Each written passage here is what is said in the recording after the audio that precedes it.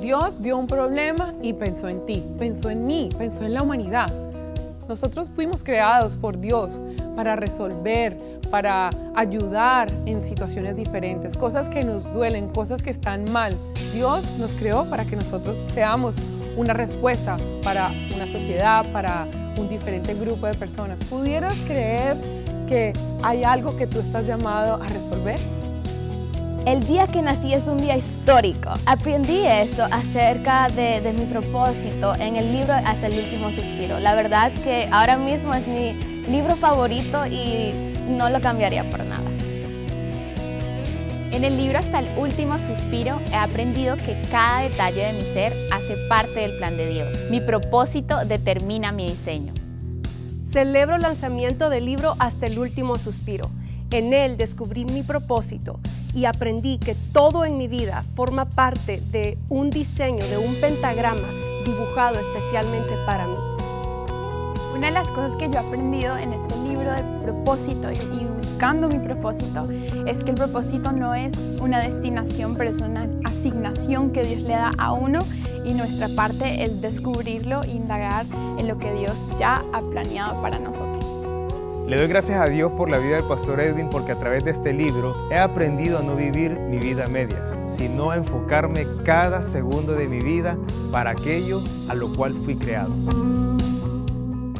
Tengo el honor de presentar esta nueva obra literaria. Tiempo atrás estaba en una reunión donde el senador Marco Rubio estaba hablando y él estaba citando a alguien que había escuchado en determinado momento y decía algo como esto: la vida de las personas se resume muchas veces en los epitafios, allí en las lápidas. ¿Por qué razón? Porque usualmente se encuentran allí, la verdad, siempre dos números: el día o la fecha de su nacimiento y la fecha de su muerte. Sin embargo, aclaraba él, en la mitad de esos dos números hay una pequeña rayita. Y lo importante en la vida es qué significa esa rayita. La pregunta que quiero plantear esta mañana es: ¿conoces qué significará esa rayita en tu vida? ¿Sabes qué se dirá de ti? ¿Cuáles serán los pensamientos? ¿Cuáles serán los recuerdos? Cuando las personas piensen en determinado momento en tu nombre, lo traigan a memoria, ¿qué tipo de cosas pensarán? ¿Qué tipo de cosas vendrán a su mente? ¿Qué recuerdos? Hay casos en la Biblia que son muy tristes. Uno de ellos es el del rey Joram. Dice la Biblia en el libro de Crónicas, Joram reinó 8 años y murió. Y murió sin que nadie lo lamentara. ¡Wow! ¡Qué impresionante! A continuación dice, y fue sepultado, pero no lo sepultaron en los sepulcros de los reyes. Y cuando leí ese libro de Crónicas me impactó muchísimo porque yo dije, Dios mío, este fue un rey. Y qué lamentable que de uno cuando se vaya de la tierra se diga algo como eso. No sé si usted ha visto cuando mueren estos hombres o mujeres malvados que en algunos casos celebran las personas. No sé si usted recuerda lo que pasó aquí cuando el señor Castro, no tan bueno como yo, el otro Castro murió. Miles de personas salieron a la calle a celebrar. Cuando el señor Chávez murió, miles de personas salieron a celebrar. Cuando Pablo Escobar murió, miles de personas celebraron. Es muy triste que la vida de una persona esté definida simplemente por malos recuerdos. Mucho peor que la gente diga, menos mal se murió, porque bastante daño hacía. Yo quiero decirle algo, nosotros tenemos que revelarnos a eso. Yo quiero que haya celebración el día de mi muerte si antes Jesús no ha venido. ¿Por qué razón? Para que la gente diga, wow, este hombre cambió mi vida, este hombre transformó mi vida. ¿Por qué? Por la predicación del Evangelio del Reino de los Cielos, por la vida de Jesucristo. No se trata de mí simplemente, se trata de nuevo de lo que el Padre Celestial ha puesto dentro de ti. Este libro comenzó a entretejerse años atrás en mi tiempo con Dios al leer el libro de Hechos, y quiero que me acompañe allí a Hechos capítulo 13, verso 36. Dice lo siguiente: porque David, después de haber servido el propósito de Dios en su propia generación, durmió y fue sepultado con sus padres y vio corrupción.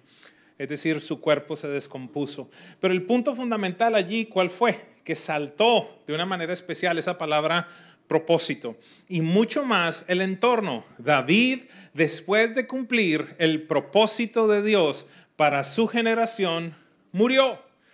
Empezaron a surgir un montón de preguntas, empezaron a surgir un montón de inquietudes, pero una decisión fue lo primero que compartí con mi esposa. Me acerqué a ella y le dije, amor, creo que acabo de encontrar en la Biblia lo que es el resumen de una vida exitosa. Y quisiera pedirte algo, si acaso muero antes que tú, y si estás de acuerdo, quiero pedirte que este sea el epitafio que se pone en mi tumba. Edwin Castro, después de haber cumplido el propósito de Dios para su generación, murió y fue reunido con sus padres. ¿No le parece que esa verdaderamente es la descripción de una vida exitosa? ¿No le parece que entiende allí uno por qué razón Jesús pudo decir, Padre, he terminado la obra que me diste que hiciera? Cuando tú no conoces tu propósito, te vas a poner a hacer cosas que Dios no te mandó a hacer. Jesús sabía claramente su propósito porque cuando tú descubres esta asignación que Dios te dio, entiendes cuándo empieza y cuándo termina. Y por esa razón, con tanta certeza, Jesús pudo decir, he terminado la obra que me diste que hiciera. Muchos de nosotros podemos pensar, pero aún quedó gente por ser evangelizada, aún quedó gente enferma, aún quedó gente endemoniada. ¿Por qué Jesús dijo que ya había terminado la obra que el Padre le había dado? Porque la conocía. Cuando tú no conoces tu propósito, vas a estar haciendo un montón de cosas que Dios no te mandó a hacer. Y esta mañana lo decía y quiero repetirlo. No hay peor fracaso que ser exitoso en algo que Dios no te mandó a hacer. ¿Por qué razón? Porque Jesús también lo decía. Por eso el Padre me ama, porque no hago mi voluntad, sino la de Él. Y ese debería ser nuestra mayor intención, debería ser lo que más buscamos. Señor, ¿qué es lo que tú deseas? Y por eso hay muchas frases que salen en el libro. Una de ellas que es muy especial y pienso yo muy romántica, es empezar a hacer esta pregunta al Padre Celestial y decirle, Señor, ¿qué pensaste cuando pensaste en mí? Dios tuvo un pensamiento en la eternidad. Dios tuvo un pensamiento en la eternidad y a ti te trajo a ese momento, a ese pensamiento. Quiero compartir con usted 3 frases esta mañana que están presentes en el libro y que quiero que el Señor las utilice en este día para despertar algo en usted. Frase número 1, tu propósito precede tu existencia. ¿Sabes algo? Antes de nacer ya existía una asignación para ti. En verdad, la asignación, el propósito tuyo es eterno. Desde la eternidad existió en Dios. Y a Jeremías Dios se lo reveló, se lo manifestó de una manera muy especial. Acompáñame a Jeremías 1:5. Dice la Biblia allí. Antes, diga conmigo, antes, gracias por acompañarme, diga de nuevo, antes que yo te formara en el seno materno, te conocí. Y antes que nacieras, te consagré, te puse por profeta a las naciones. Miren lo impresionante. Aquí podemos sustentar esta declaración que para muchas personas la primera vez que la escuchas es algo ilógico. ¿Cómo así que yo ya tenía una tarea antes de que existiera? Se me hace ilógico. No en Dios. Dios es este Dios que dice, yo soy el que anuncia el final desde el principio. Ese es nuestro Dios. Y entonces a Jeremías le dice, quiero aclararte algo, Jeremías. Antes de que tú existieras, antes de que fueras formado en el vientre de tu madre, yo ya te había conocido. Quiero decirte esta mañana, Dios ya te conocía desde la eternidad. Antes de que tu papá y tu mamá existieran, ya Dios sabía tu nombre. Y a Jeremías le dice, antes de que sucediera todo eso, yo te conocía y adicionalmente, ¿sabes algo? Jeremías, te consagré y no tan solo te consagré, sino que te establecí con un propósito y ese propósito es ser un profeta a las naciones. Pero ¿sabe algo? Esto no tan solo ocurrió con David, esto no tan solo ocurrió con Jeremías, sino que empecé a encontrar un patrón bíblico. Por ejemplo, que pudiéramos hablar de Jesús. ¿Acaso 400, 500, 700 años ya no se profetizaba? Y nacerá de una virgen. Y su nombre será admirable, consejero, Dios fuerte, Padre eterno, príncipe de paz. El ángel se le aparece a María y le dice, bienaventurada mujer, concebirás dentro de poco. Y lo que hay en tu vientre es santo y será llamado Hijo del Altísimo. Y le dio el nombre y le dijo lo que él iba a hacer. Pero también lo hizo así con Sansón. También sucedió con Samuel. También sucedió con Isaac y con Ismael. Fueron establecidos pensamientos desde siempre en Dios que fueron anunciados antes de que estas personas vinieran a existencia. ¿Qué te quiero decir esta mañana? Que contigo sucedió exactamente lo mismo. No hubo coincidencia, no hubo casualidad. ¿Y por qué es tan importante esto en esta mañana, iglesia? Porque quiero decirte algo y no quiero ser irrespetuoso contigo. Pero hay posibilidad que alguna persona en este lugar haya sido concebido por medio de una violación. Es factible que tú seas, entre comillas, el producto de una noche de placer de tu papá. Es factible que seas el resultado en determinado momento de un adulterio o de cualquier tipo de circunstancia no planeada. Pero hay algo que necesitamos comprender. En ese instante, en el instante en el que tú viniste a ser concebido, Dios no estaba mirando para otro lugar.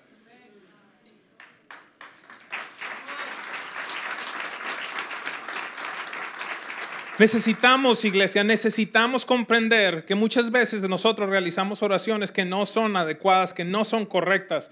Muchas veces le decimos al Señor, Señor, toma el control. Y yo me lo imagino en el cielo contestándote, hijo, ¿cuándo lo he perdido? ¿Cuándo lo he perdido, hijo? No naciste simplemente por nacer, no eres un error, no eres simplemente otro ser humano más. Yo tenía propósitos eternos y tenía en mente una asignación para ti. Habían cosas que yo quería que nacieran, habían cosas que yo quería que fueran interrumpidas, habían libros que tenían que ser escritos, goles que tenían que ser anotados, animales que tenían que ser sanados, canciones que tenían que ser cantadas, leyes que tenían que ser escritas, y con todo eso en mente, tú fuiste creado. Por eso debería ser esta una encomienda muy grande, que buscáramos en Dios cuál fue la razón, cuál fue el propósito, cuál fue el pensamiento que Dios tuvo al hacerte nacer. Algo que quiero aclarar, este no es un ámbito de iglesia simplemente, este no es un ámbito eclesiástico. ¿A qué me refiero? En las leyes, en la economía, en las artes, en las comunicaciones, en los deportes, en todo ámbito de la sociedad se requiere de apóstoles, profetas, evangelistas, pastores y maestros, y les estoy hablando a ellos.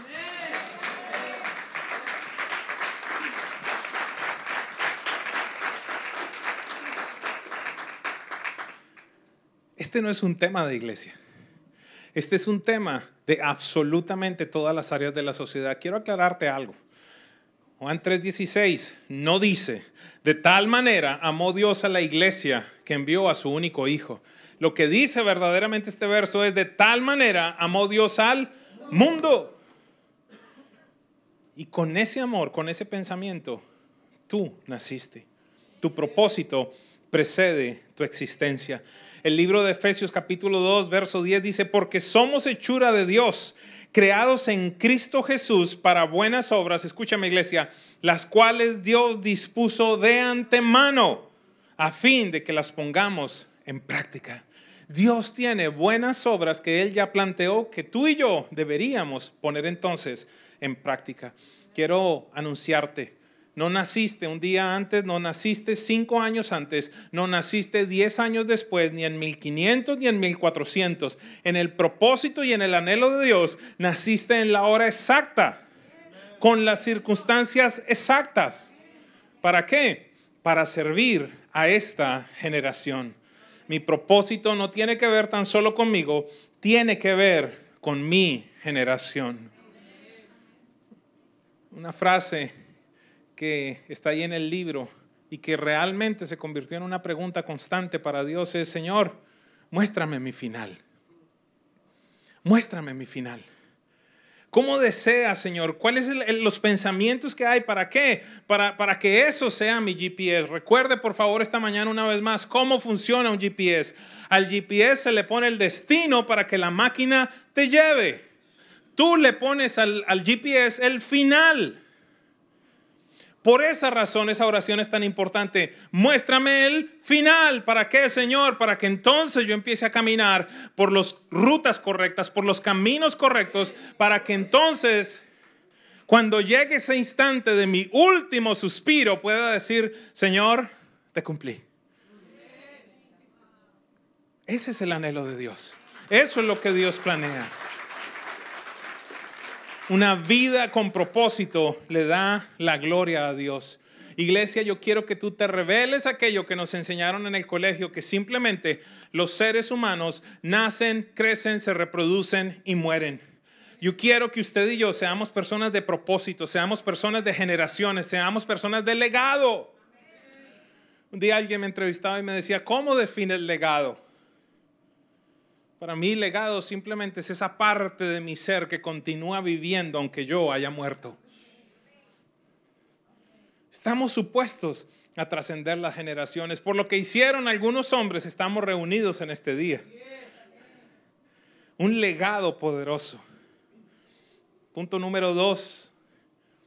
Frase número 2. El propósito determina el diseño. Cada una de tus características fueron puestas por Dios dentro de ti y son vitales en el propósito del cumplimiento de tu asignación. Son esenciales. La manera como te comunicas, si Dios te dio una capacidad especial para hablar, si Dios te dio una capacidad especial para ver, si Dios te dio una capacidad especial para pensar. Hay algunas personas que son lógicas, que son de procedimientos.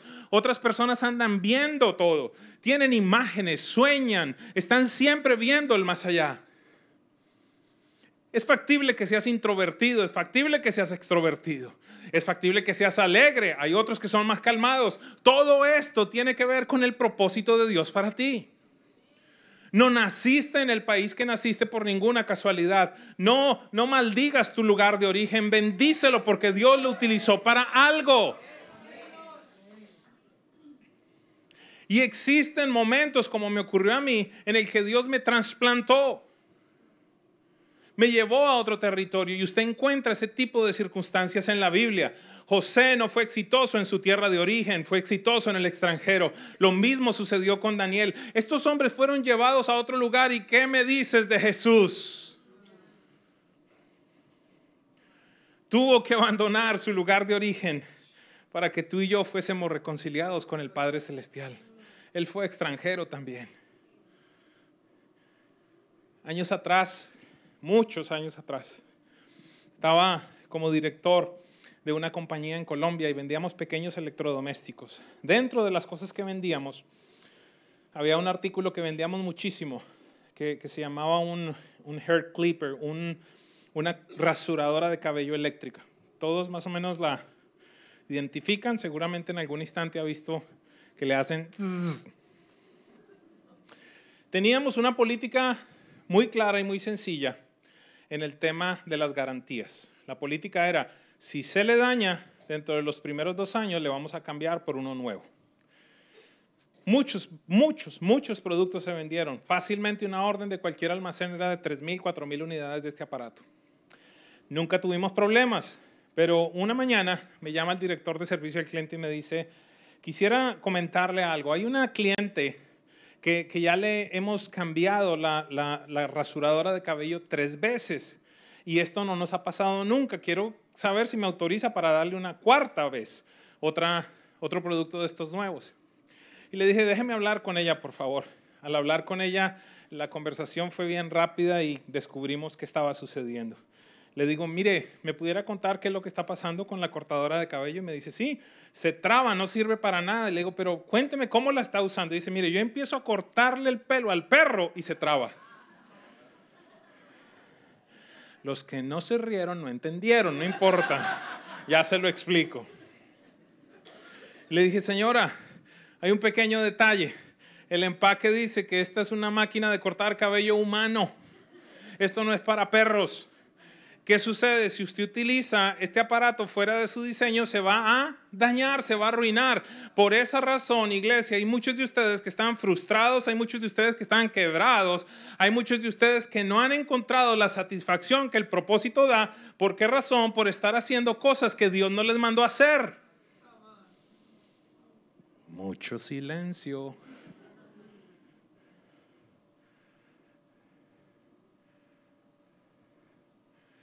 Neri, tú me acompañaste a ver a María Ángeles en sus últimas horas de vida. Y llegamos a Hialeah, a una casa en la que había una mujer, si no recuerdo, se llamaba Mariela. Y esta mujer tenía en su casa, no sé cuántos, quizás unos 5 o 6 ancianos que estaban en sus últimos días. Y esta mujer tenía una felicidad y una alegría que yo decía, ya como que incomodaba, ¿verdad? Porque tú dices, ok, aquí la gente se está muriendo y esta loca que hace tan feliz.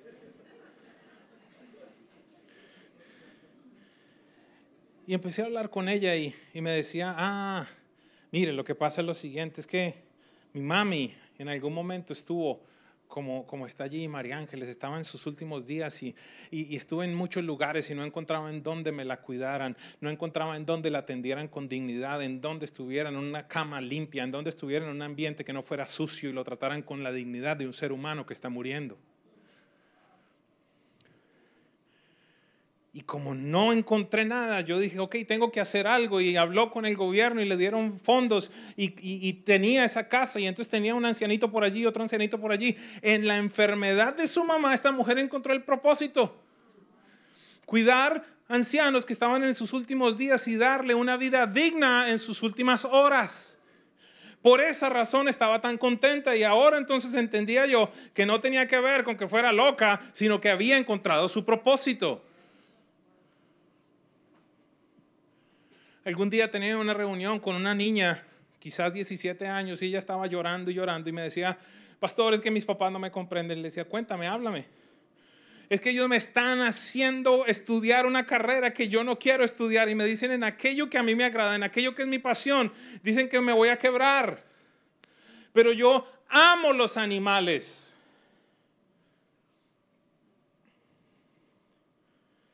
Quiero sanarlos, me conmueve ver a un perrito en la calle, me conmueve ver a un animal que está enfermo. ¿Sabes algo? El día de hoy tienes que identificar, porque esto lo digo en el libro, que aquello que te causa lamento, aquello que tú quieres cambiar, aquello que tú quieres mejorar, aquello que tú dices, alguien debería hacer algo al respecto, seguramente tiene que ver con tu asignación. Y te estoy dando ejemplos de la vida diaria. Una de las cosas que más admiro de ti, Pastor Héctor, es cómo tienes esta carga y esta encomienda para capacitar a la gente en los ámbitos en los cuales tienen que estar. Porque sabe algo, le pido a Dios, no lo estoy declarando que lo vamos a hacer, pero le pido a Dios que nos permita levantar centros educativos diferentes. ¿A qué me refiero? Que desde pequeños los niños no sean simplemente pasados por el mismo proceso que todo el mundo, sino que empecemos a identificar en dónde ellos brillan, en dónde ellos tienen talento y empezar a capacitarlos en esas áreas.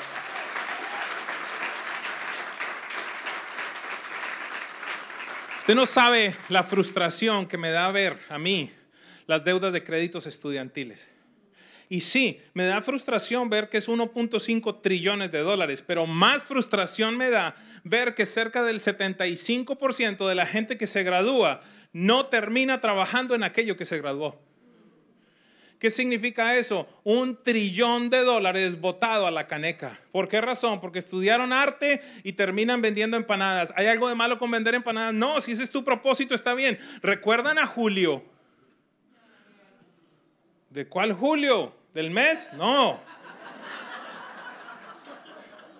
Hace poco uno de los hombres empresarios de esta congregación, él decía cómo utilizaba sus manos para amasar y hacer rosquilla, y ahí encontró que la Biblia decía que yo bendeciré tu arteza de amasar, y él empezó a decir, ¿sabes qué, Señor? Bendice mi arteza. Yo fui creado para hacer snacks. Hello. No sé para qué fuiste creado, pero Dios lo sabe y eso está dentro de ti. Y es tu labor, y te lo pongo de esta manera, es tu obligación descubrirlo y empezar a vivir para lo que el Padre te creó. Punto número 3, que verdaderamente ya se los compartí, es: tú eres una respuesta a una necesidad, a un problema, a una oportunidad existente. Lo reitero, tu propósito es la solución para algo que debe ser creado, algo que debe ser interrumpido, algo que debe ser eliminado, algo que debe ser diseñado, algo que tiene que venir a existencia.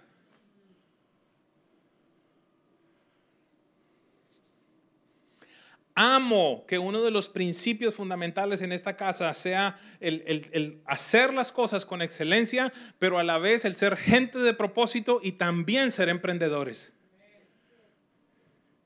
En el libro relato los beneficios que hay de vivir en el propósito, y uno de ellos, ¿cuál es? El tener satisfacción personal.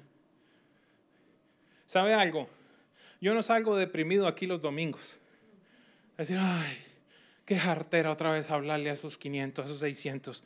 No, yo digo, Señor, hay algo que yo necesito dejar dentro de ellos. Tienes que vivir en satisfacción, tienes que vivir alentado por Dios, porque tu propósito te alimenta, tu propósito te energiza, tu propósito te da sentido de vida.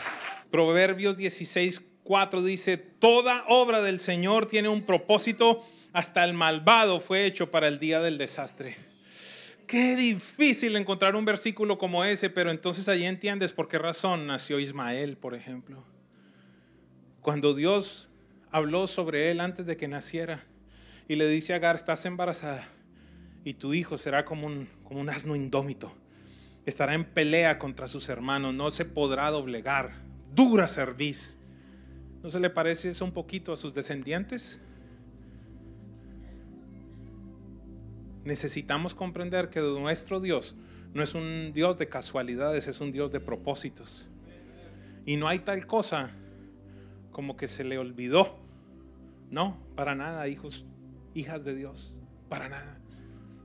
Cuando tú conoces tu propósito, podrás tener la satisfacción de decirle a Dios, como Jesús se lo dijo: Padre, he terminado la obra que me diste que hiciera. O como el apóstol Pablo lo dice en Gálatas capítulo 1, verso 15 y 16. Dios me había apartado desde el vientre de mi madre y me llamó por su gracia.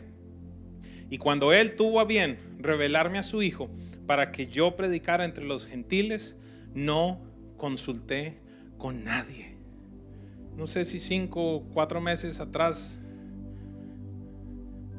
invité a Alex a almorzar y nos pusimos a hablar. Y me contaba de todos sus planes y de cómo quería estudiar ingeniería y trabajar hasta, yo no me acuerdo si me dijiste en la NASA, no me acuerdo dónde más era. Y le empecé a hacer las preguntas del libro y le empecé: mira, ¿qué te produce el lamento? Y dice: ay, los jóvenes, ¿cómo están los jóvenes? ¿Y en dónde Dios te ha dado poder de resurrección? ¿Qué cosas están muertas que vienen a la vida cuando tú los jóvenes, los jóvenes. ¿Y en dónde Dios te revela cosas? En la alabanza y con los jóvenes. Y al final de todas las películas, ¿y en dónde está la ingeniería?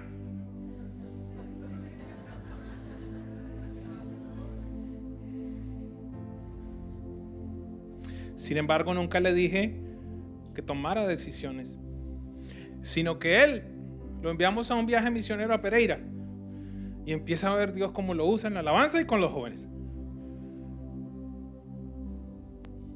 Y tiene un descubrimiento al encontrarse con el Padre y su asignación. Y va a haber gente que tiene que salir de la barca y decir: yo pensé que iba para allí, pero hoy es para allí. Que me pongo a pensar cómo los médicos están más claros que la iglesia. Porque me acuerdo un día que le estaban haciendo la cirugía a mi esposa de endometriosis y ella encontró la doctora que la endometriosis llegaba hasta el apéndice. Y Y entonces salió la doctora y me dijo, tengo que llamar a un cirujano de apéndice para que haga esa cirugía específicamente. Yo la pudiera llegar a hacer, pero quiero a alguien que sepa. Pero pregúntele eso a un pastor. ¿Libera? Claro que sí. ¿Aconseja? Por supuesto. ¿Casa? Por supuesto. ¿Velorio? También lo hago. Un día me encontré con un tipo, esto es como dicen por allí, la purita verdad. Tuve que voltear la tarjeta porque seguían, era obispo, redentor, apóstol, un montón de cosas. Yo dije, este tipo es la cuarta persona de la Trinidad.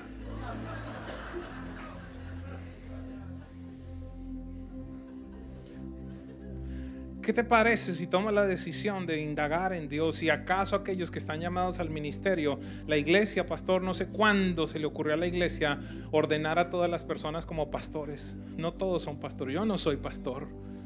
Mi llamamiento no es un llamamiento pastoral. Y no tiene nada que ver, lo que pasa es que me llame pastor, sí, cuido personas. Pero es importante que comprendamos a qué nos llamó Dios, porque no es un tema de título. Es un tema de funciones. Dios nos llamó a las naciones y no hay ningún problema con eso. El apóstol Pablo lo tenía bien claro. El apóstol Pedro lo tenía bien claro. Apóstol a los gentiles, apóstol a los judíos. ¿Qué te parece si tomas la decisión de indagar en Dios? Y de preguntarle, Padre, ¿qué pensaste cuando pensaste en mí? Iglesia, tu vida es un motivo de celebración. Descubrir tu propósito te hace entender que sin importar las circunstancias de tu concepción, el lugar, la época en la que naciste, si eres alto o bajo, rubio o castaño, introvertido o extrovertido, hombre o mujer, cada detalle fue tenido en cuenta en el diseño de Dios para llevar a cabo una tarea. Ahora, tu parte es descubrir esa asignación y vivirla hasta el último suspiro de tu existencia. Dios vio un problema y pensó en ti, pensó en mí, pensó en la humanidad. Nosotros fuimos creados por Dios para resolver, para ayudar en situaciones diferentes, cosas que nos duelen, cosas que están mal. Dios nos creó para que nosotros seamos una respuesta para una sociedad, para un diferente grupo de personas. ¿Pudieras creer que hay algo que tú estás llamado a resolver? El día que nací es un día histórico. Aprendí eso acerca de mi propósito en el libro Hasta el último suspiro. La verdad que ahora mismo es mi libro favorito y no lo cambiaría por nada. En el libro Hasta el último suspiro he aprendido que cada detalle de mi ser hace parte del plan de Dios. Mi propósito determina mi diseño. Celebro el lanzamiento del libro Hasta el último suspiro. En él descubrí mi propósito y aprendí que todo en mi vida forma parte de un diseño, de un pentagrama dibujado especialmente para mí. Una de las cosas que yo he aprendido en este libro de propósito y buscando mi propósito es que el propósito no es una destinación, pero es una asignación que Dios le da a uno y nuestra parte es descubrirlo e indagar en lo que Dios ya ha planeado para nosotros.